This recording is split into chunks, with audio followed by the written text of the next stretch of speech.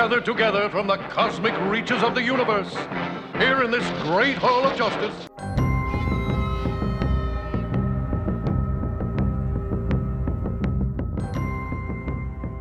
Superheroes have to be around other superheroes. You know what I mean? That's the Hall of Justice is more about them just commiserating about their powers and less about them, like, actually fighting crime.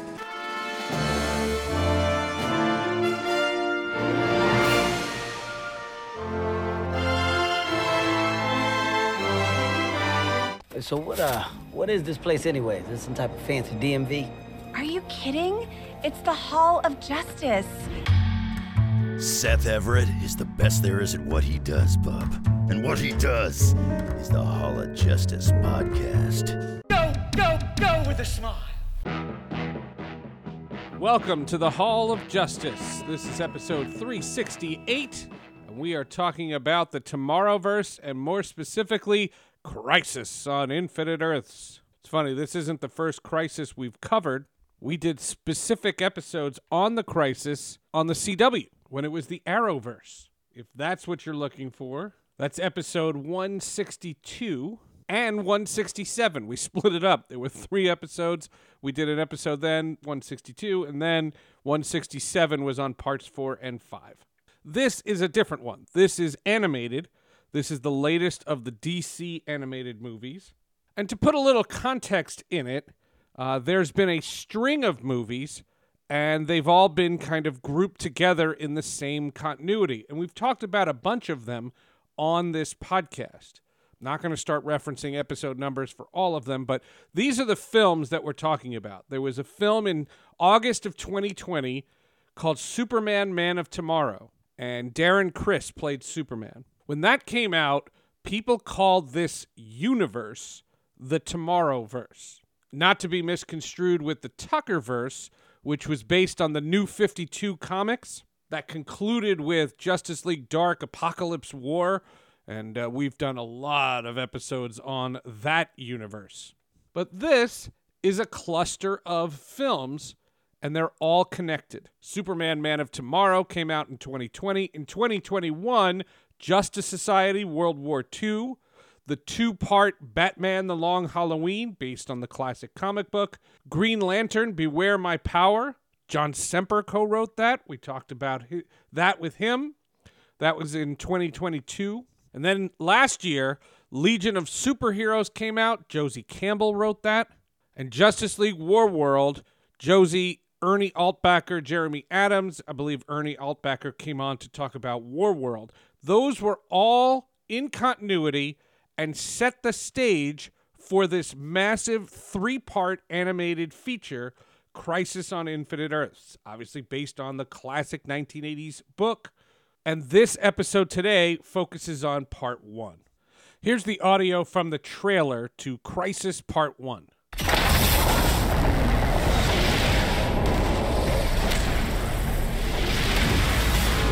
Most of you are aware that you live in a reality parallel to many versions of your universe. I've gathered you all to save your worlds. That does not look good. You got that right. The threat is real. Look, I was on one of the Earths that was swallowed by this wave. Well, look what we have here. Where I come from, a parallel Earth. We look down on supervillains. Welcome our newly formed team of heroes. The Justice League. Drain the power from them. Thank you, Justice League. Something's about to happen. Something major. I am Harbinger. This is the thing. Yeah, I figured. You each possess the skills, strength, and speed to save your universe. Great Scott. What's happening? The universe, it's all vanishing. Look! This is it. I won't let you go. Is it as bad as it looks? Yes. 5, 4, 3, 2, 1.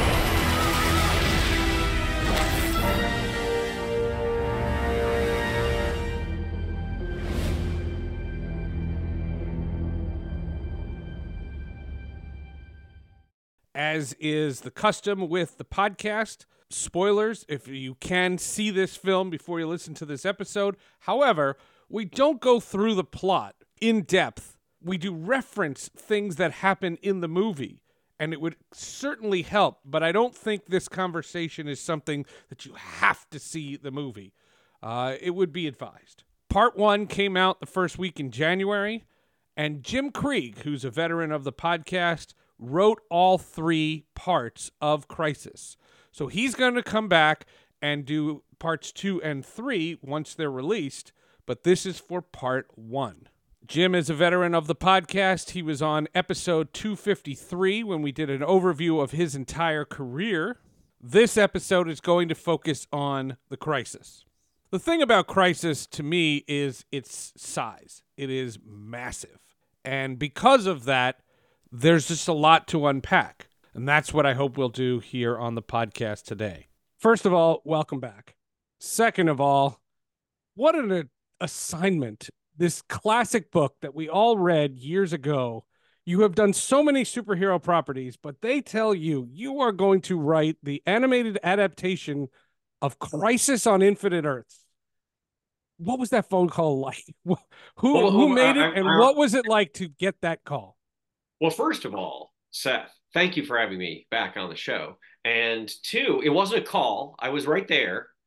And what happened was this was back in the pre-pandemic days, but we used to have meetings with Warner Home Video or Home Entertainment, whatever it was at the time, and they would go out and do tests of what people they would do little test the audiences on our DTVs and say what you think of it, and well, what are some other stories you would like to see. And then they would generate this thing called a word cloud. And so the other stories that would, that they wanted to see adapted from comics would be in there. And Crisis was always in there. Sure. So I had a hunch when Sam Register thought, well, Butch, you and Jim take a crack at this. And I thought, well, if I don't, Butch, of course, is the animation side. And it's reason that probably Bruce Timm and James Tucker and those guys kind of chewed doing Crisis for so long is it's so many characters and it's such a big story, and it's sure to disappoint because people have their own memories of it. But I thought, well, they'll probably say yes, and then maybe we'll do a whole 20 film thing building up to it, and they said, nah, how about 3? And they were like, how about 5? How about, it was like a negotiation. Right, negotiating. to get as many movies you could get, because we had to build up assets. I mean, and really and not just build up the assets, but spend the time, make sure that the audience spent time with each of those characters. So, as we started killing them willy-nilly, they would be heartbroken. Right. That's the one key in the quote unquote Tuckerverse, if we can call it that. The death of Superman, the biggest criticism was he's not the guy that Dan Jurgens drew in the comic book. He was that guy without the red underpants who was kind of a dick. And you didn't have the same feeling about his sacrifice as you did in the comics and in the other iterations of the death of Superman, such this iconic book. What about this idea that the TV show re-energized, the Arrowverse re-energized the Crisis concept? They had two crises before the Crisis. Were you guys greenlit before that even came on the air? How did that all work? So I think what people don't understand is how glacially slow animation is. Okay. That even before you get into the production of actually doing the animation, there's all the time of deciding what story you're going to do, and then picking the writer and developing the script. So it was quite a long time ago when we pitched, and there's, we decorated the big conference room at the Warner Brothers Ranch, RIP.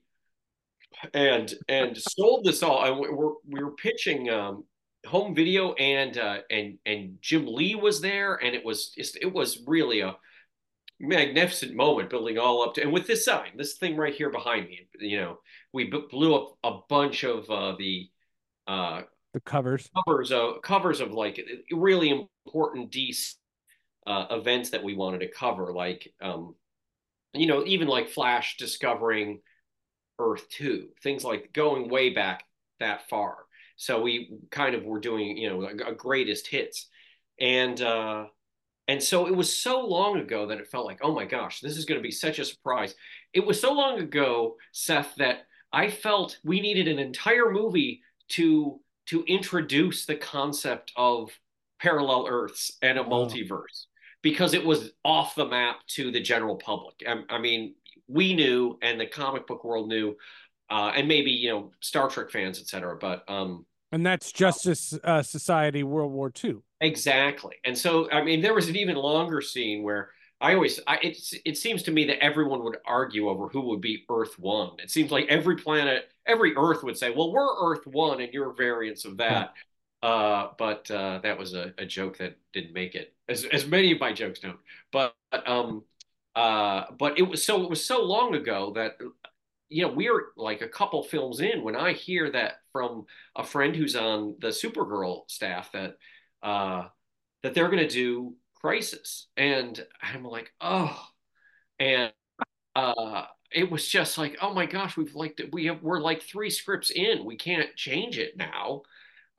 So we're going to do Crisis, and also they have the Arrowverse, also, God rest its soul, had a limited number of super beings to use. And sure.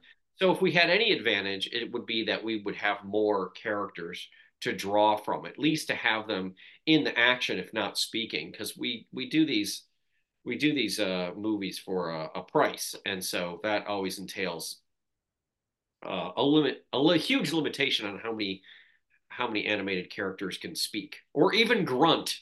I found out. Well, this very conversation is giving me flashbacks to when Justice League Dark Apocalypse War came out, and James Tucker came on this podcast. It's very parallel universes, the way we're doing it. James Tucker came on the podcast and basically explained that they had already written Apocalypse War when they went to see Avengers Endgame. Right. Because that climactic scene in both those films, they mimic each other. Like they are parallel. Like there's a lot of Endgame in Apocalypse War, and Apocalypse War was written 18 months before they ever saw it. Yeah. Yeah. And well, and in some ways, those things are kind of set in stone by the genre. There's going to be a penultimate fight and an ultimate fight and then a denouement. So they're bound to be similarities. And in terms of the Arrowverse and the Crisis movies, there's certain parallels that are oh my gosh, well, we see them get married, and they're parallel scenes that aren't necessarily swipes.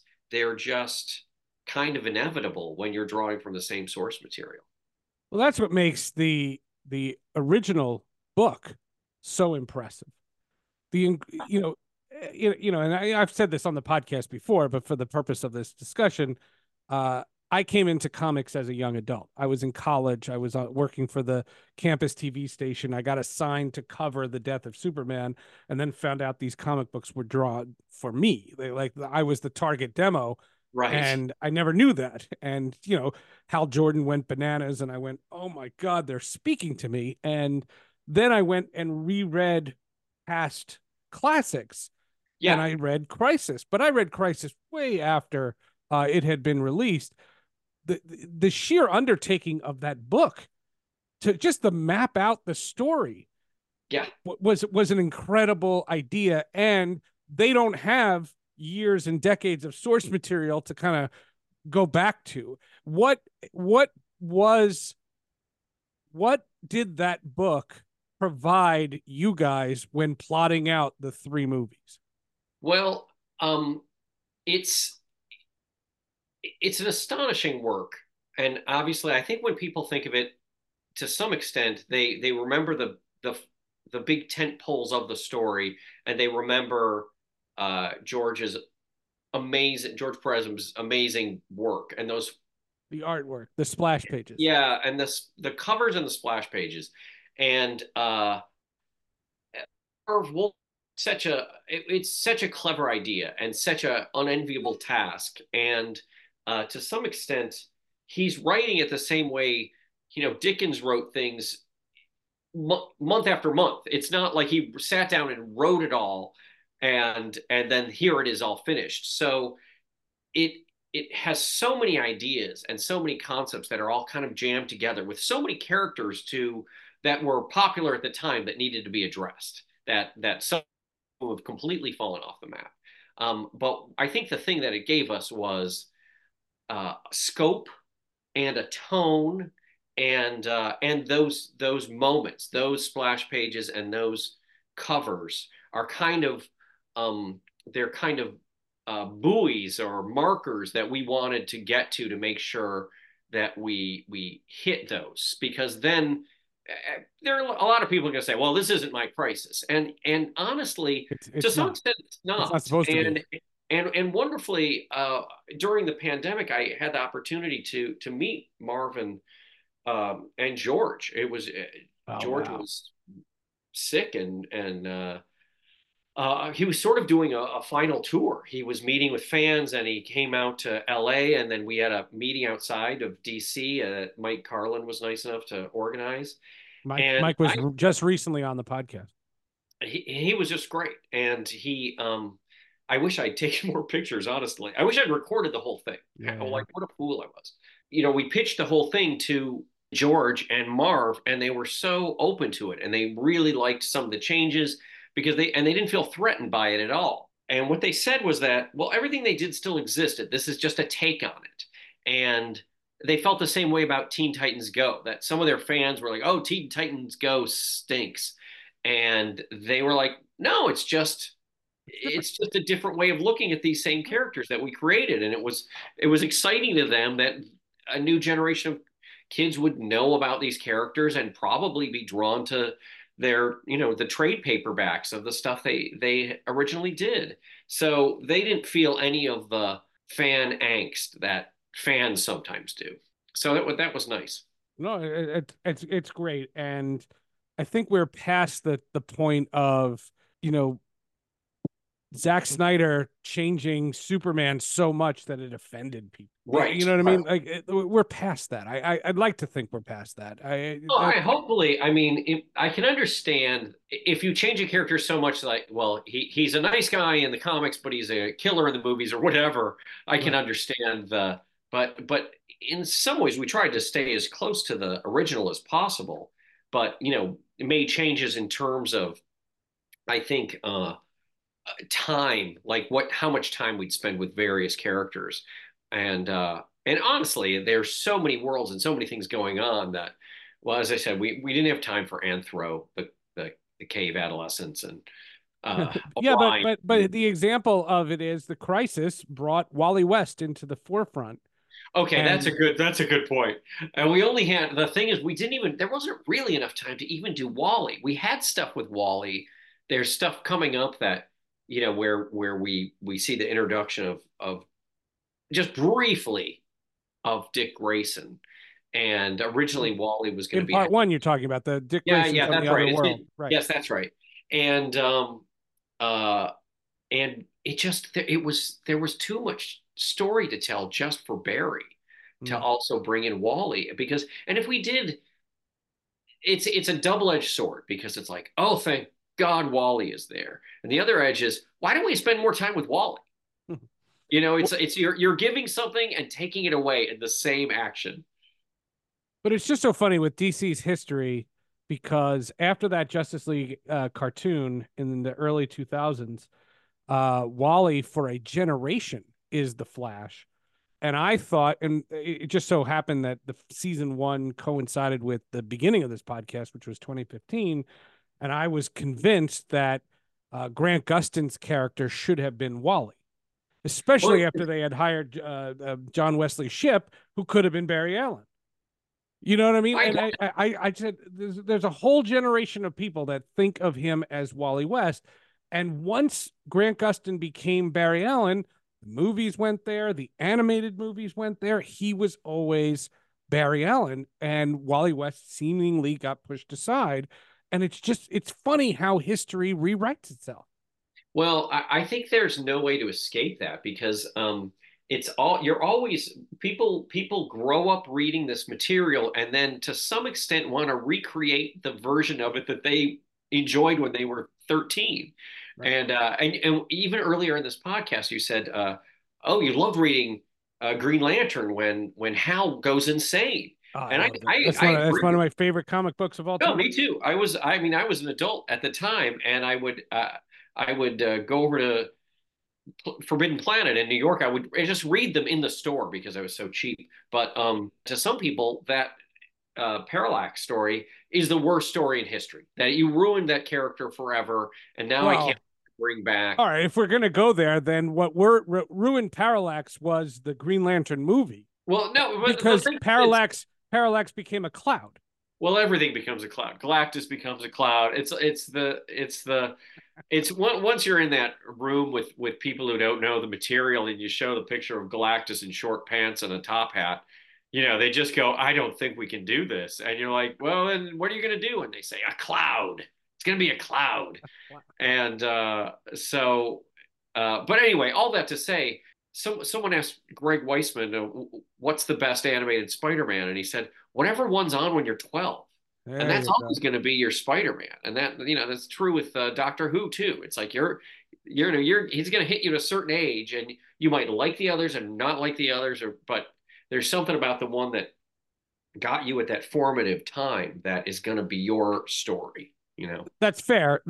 However, I grew up with the Super Friends and I went to college during Spider-Man, the animated series, the John Semper show, the X-Men animated series, the classic show. That's right. You did. And that is the definitive. To me, the 90s Spider-Man animated series is the definitive Spider-Man in any medium. I've said that live action or animation. That is the definitive.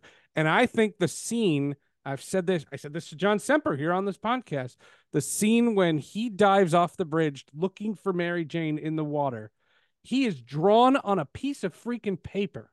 Yeah. And the acting in that is so authentic. That is the embodiment of the essence of that character. That's one of my episodes. Good job, Seth. Yeah, I'm co-credited with that episode, but it's that was really fun to do because John just let me read all. He had the entire collection of Amazing Spider-Man in bags and boards. It wasn't even like trade paperbacks. So you got to read the actual comic from that era. And so I tried to do every Norman Osborn gimmick, the dinner scene and all that stuff. And tried to squeeze that in 22 minutes. That's even harder than getting all of Crisis into 3 movies. But I guess that's what my career has all been about. It's been making big stories into little ones. The establishment of, you called it in one of the Blu-ray features, you called it the Tomorrowverse. So we're going to call it the Tomorrowverse for the sake of this podcast. I didn't make it up. I did not make up. I know you didn't, but that's what everybody calls it because the first movie of that universe was Superman, Man of Tomorrow, and they call it the Tomorrowverse. Yeah, I thought it was going to be the Butchverse, but somebody told me that Tim Sheridan said it meant something else, so I didn't want to look into it. But so Tomorrowverse stuck. So there we are. And I think it's a good name. It's a nice name. That's fantastic. Anyway, you established the character and it was brighter. There's no question that the Darren Criss played Superman is a different Superman than the one that was from the Tuckerverse, who frankly was. Oh, well, yeah, but that comes from that. I mean, that was also reflected not necessarily what happened during the actual death of Superman, but what was going on during the time of making the animated those movies. It was the the kind of the New 52 and it's Right, everybody, the New 52. everyone's a badass. Heath Corson came on one of the first ever episodes of this podcast and said that someone at Warner Brothers said to make him a jerk, and he's a jerk. And he's a jerk. In that character, he's an asshole. There's no, that Superman is unlikable, and because of that fact, when he dies, you don't care. That's reality. But well, I hope you like him better when he came back, because I worked on that one with Tim Sheridan. But that universe culminates with Apocalypse. Right. And when you see that Superman get the S tattoo, the kryptonite tattoo emblazoned in his body, your heart goes out to that guy. That has more of an impact. That was all Margaret. That Margaret Scott had that idea years ago, and it's so great. So hats off to her. But anyway, so back to this Tomorrowverse. It was a conscious decision to make Metropolis a little brighter and just kind of bring him back to the character's roots. At that point, when Man of Tomorrow is set to come out, are the seeds for Crisis laid then? Yes. In the Blu-ray, and this is out, as we said in the open, this is out on digital and Blu-ray. But on the Blu-ray bonus feature, you say that everything leads up to Crisis. Was that all mapped out before Man of Tomorrow comes out? Yes.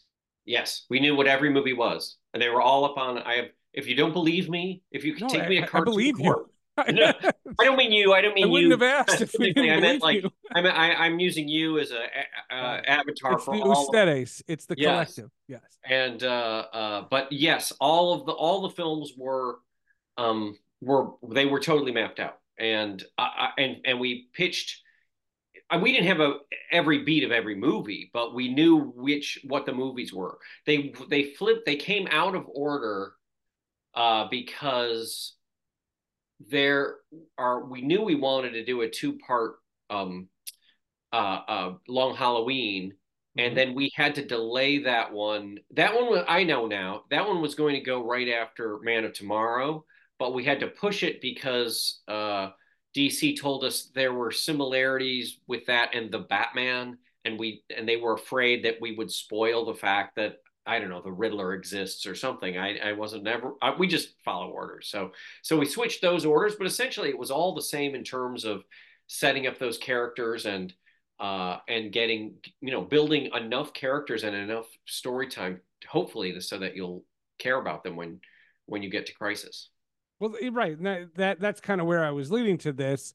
You meet the Flash in that World War II movie, and that's a twist, because I will give credit, even in this age of social media, not many things get surprised. When you find out that he didn't go to the past and he goes to another world, you're like, really? And I remember seeing that, and I remember texting people who wrote on that movie going, what? You did what? And I'm so glad, because that's always my agenda, is to surprise. Right. In some aspect, there's especially with superhero movies or genre movies in general, there's a kind of familiarity that you like. There's certain things you want to see, but then also you need a surprise. You also need to go, I didn't see that coming. Yep. Yeah. I mean, the amazing part about that, it's happened a couple of times. The other one was when Ezra Miller showed up on the CW's Crisis. Yeah. That was like, what? And the best story, Mark Guggenheim was on this podcast, and he said that not only did they have that, there were paparazzi in the Vancouver airport. Wow. and they didn't report it. They didn't catch it. That's amazing. In this day and age, it is so hard to spoil anything. Oh yeah, I know. And honestly, somehow I got to the Spider-Man movie with my kids and I'd heard Alfred Molina was in it, but I had no idea that you didn't know about Tobey Maguire and Andrew Garfield. And I'm going to tell you, when that scene happened, my son and I stood up, screamed, and high-fived. And it was like, what a joy to be surprised in this day and age. And I am hopeful that some members of the audience will be surprised at things that happen in Crisis Part 2 and Crisis Part 3. Well, I'll say this as a fan first and a podcaster second.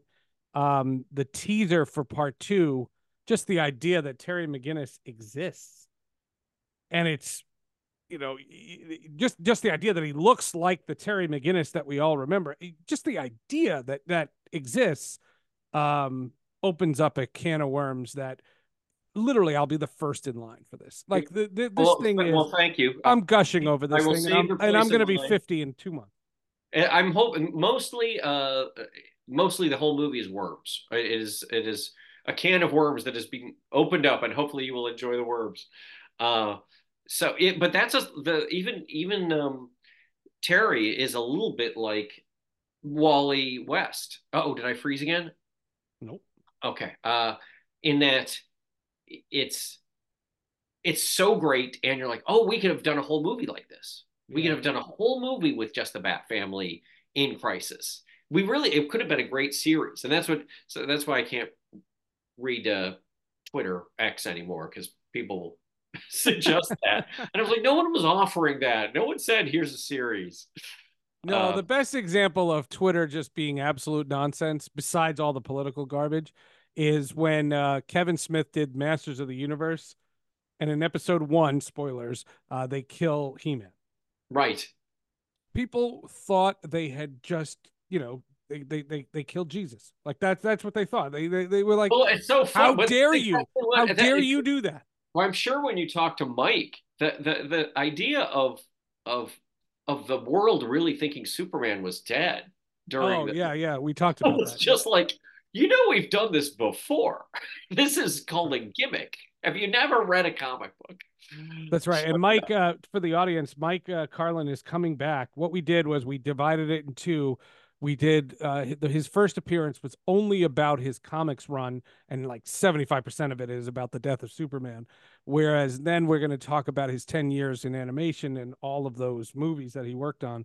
You can do a whole Marvel cut with Mike too. Yeah, he's a great talker, so you'll have a great show. Yeah, I'll watch it. I mean, now that he's not at Warner Brothers, he can come on podcasts. It's great. That's right. It's been the one benefit from all the mishigash that's gone on. Part 2 and part 3. I'm not going to ask you to spoil them, obviously. Well, I'm so spoiler averse because of that exact thing that we were just talking about. It's like the surprise. I get it so much. I totally get it. It's so that as much as we think we want to know, as soon as you know the thing, then all the energy of it is spent. It is like Spock says in Amok Time, it is better to want something that you don't have than to have it. It's not logical, but it's often true. I know what I wanted to ask you, and you just referenced it. Do you think that Max should market the Tuckerverse and the Tomorrowverse as universes? Oh, that's interesting. I know so little about marketing. I don't know how to market podcasts. I think it would not be a bad idea to on the menu have those. Just have a cluster of the movies and have them in some kind of an order. Yeah, and have them in order, and have the. It's sort of when you look up a book series and want to make sure you're reading them in order. I think that wouldn't be a bad idea at all to do that. I think that would be a good idea. I don't know if it would market it or it's really just a way of cataloging it in a way. But in terms of marketing, I certainly wouldn't mind them releasing all of the Tomorrowverse movies as a set, as a collective. Well, I could. The reason I asked that is because my original idea that I was about to ask you, that I cut my own self and I go off on my own tangents in my head, is do you think fans have had enough time with these characters because of the epicness of all three of these Crisis movies? That do you feel comfortable that the fan base, whatever character or whatever universe you're a fan of, that you've had enough time to connect to these characters to then apply that to this massive battle?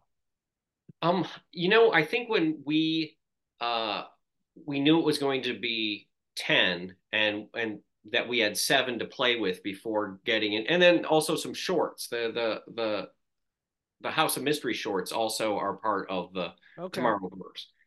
That we had enough time to establish those characters. In terms of, I might have said you didn't have enough time to love them, but I think amazingly, Stana and Jensen Ackles and Darren Criss and all of those actors and Meg Donnelly. Oh my gosh, she's so good.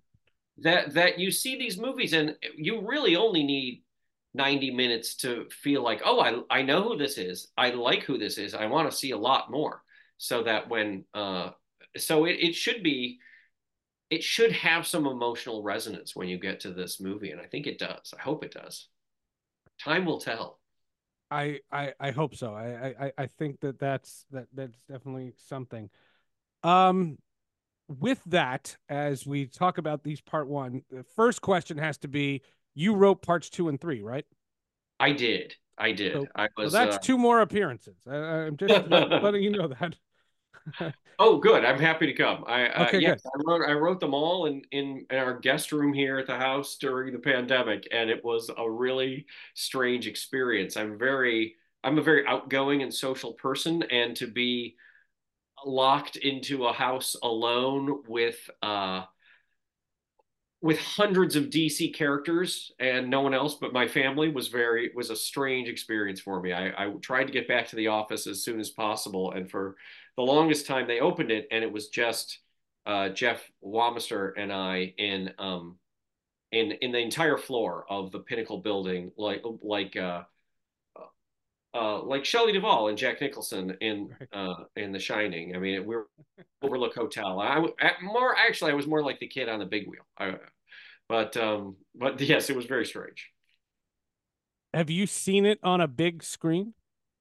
I've seen 1 and 2 on a big screen. That's awesome. And I hope to see part 3 shortly. And I love it on the big screen. Honestly, does it make with that many characters? I would think it makes a difference. Well, in my dreams, in the old days, we used to do a Fathom event, and we'd show a couple movies on the big screen, and to see it like that is so exciting, and to see it with other people. It was so sad to miss Comic-Con during the pandemic, because it was a chance to see your stuff on screen and sometimes see 2,000 people, laughing or gasping or booing. Heck, I'll take a boo. I don't care. I just want to feel like there's someone out there seeing what we've done. I know it makes me remember how lucky Marvel was that Avengers Endgame came out before COVID. Yeah, it really felt like something. Because if you think about it, that second Spider-Man movie came out after that, but before COVID, and then everything changed. Yeah, and everything changed because Black Widow got released on an app. Yeah, it just changed everything, and it hasn't been the same. And I just saw this. I saw this film, and I had to watch it on TV. I couldn't watch it on a computer screen. I couldn't watch it on my phone. I hope you have a big TV. Yeah, no, but I had to see it on a real screen. There's some things you can't watch on these little devices. I'm dealing with that with Rebel Moon right now. Trying to watch Rebel Moon, and I can't do anything because you're transfixed on the screen. Well, I think seeing this on your Apple Watch is not going to be very satisfying. Jim, with these 3 movies, this is not the end of your Warner Brothers run. You still have more things on the pipeline, but just a few. My contract ended with there are a couple more projects after this, and then there's been sort of a sea change over there. So I'm I have to entering free agency. Yes, I'm excited about what's coming next, and honestly, what a wonderful time to be able to have finished a 10-movie run that tells a story with a beginning, middle, and end. Awesome. And especially at a time when movies were getting, thrown in a trash can. It was scary. Yeah, it's I'm scary sure. to see the Scoob sequel disappear, and That to was think weird, that's yeah. 2 years of somebody's life, not somebody's life, people I know, and a lot of them. So it was a little scary. Batgirl, the Wile E. Coyote movie. I mean, there's right. It goes on and on and on, and it's wild. So the fact that, I mean, and having only released the first one, who knows what happens in the next year? But I'm hopeful that all of these will come out, and then you'll be able to see all of them. But then I'm not sure what's next, and I'm hope maybe one of your listeners will have something great for me. Well, all I know is your body of work is iconic. I mean, you've done some of the best animated things that I've ever seen. And all I can say is whatever the next project is, just make sure you come back again and again and again and again, because we love having you on. Well, Seth, that is very kind of you, and I certainly will. And it's honestly, I feel I've been so blessed, and I've enjoyed, I've worked with just some wonderful people and some real unusual characters, and it's been such an amazing run. And it sounds like I'm about to fade out, like I'm at the end of Crisis, but I hope to go on. So too. Jim, thanks so much for doing this. No, thank you. I look forward to next time. That's Jim Krieg. Thanks so much for listening. Go check out Crisis on Infinite Earths Part 1. Available on digital, Blu-ray, 4K, the whole thing. And Jim will be back to discuss parts 2 and 3 later this year. Thanks for listening.